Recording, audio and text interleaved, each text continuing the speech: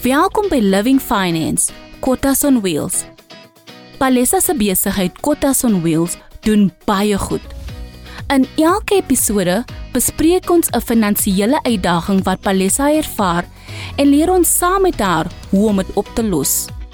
In hierdie episode gaan Palesa met vakansie en leer sy van wisselkoerse. Danksy die sukses van Kotas on Wheels, werk Palesa baie hard. Phuti, Palesa se besigheidsbestuurder, het Palesa oortuig om 'n bietjie te rus. Phuti het ook 'n verrassing vir haar. Palesa se twee beste vriendinne, Chica en Kefilwe, het kom kuier. Chica is van Nigeria en Kefilwe is van Botswana. Dumela. Hulle arriveer in Suid-Afrika en is gereed om hulle vriendin met vakansie te neem. Hulle besluit op 'n strandvakansie in Durban.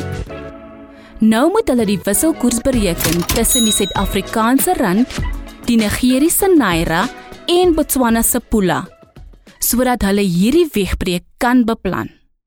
Chica het geld van Nigeria, waar die geldeenheid Naira genoem word.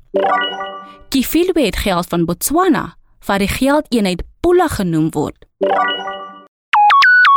Die wisselkoers is 'n manier om die waarde van geldeenhede in verskillende lande op 'n spesifieke tyd met mekaar te vergelyk, sodat een geldeenheid vir die ander geruil kan word.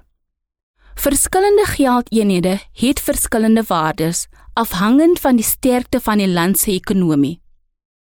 Die wisselkoers hang van baie faktore af, soos die ontwikkeling van internasionale en plaaslike ekonomieë, asook die politiek van verskillende lande. Dit kan daagliks verander.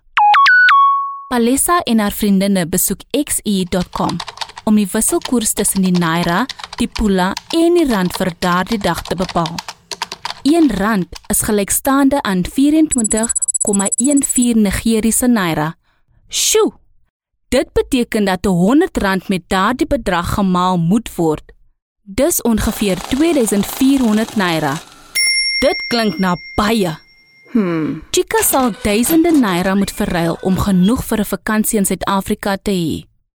Toe hulle op dieselfde dag die rand met die Pula vergelyk, vind hulle dat 1 rand gelykstaande aan 0,74 Pula is. Dus is 'n 100 rand gelykstaande aan slegs 74 Pula. In Suid-Afrika kan Kefilwe se 74 Pula net soveel koop as Palesa se 100 rand.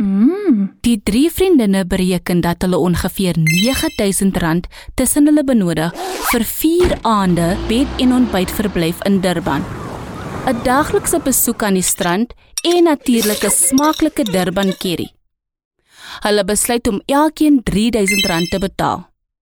Vir Chica is 3000 rand gelykstaande aan 72,420 Naira. Vir Kefilwe is 3000 rand gelykstaande aan 2220 Pula. Wat het Palesa geleer? Die waarde van 'n land se geldeenheid word deur die wisselkoers op daardie dag bepaal.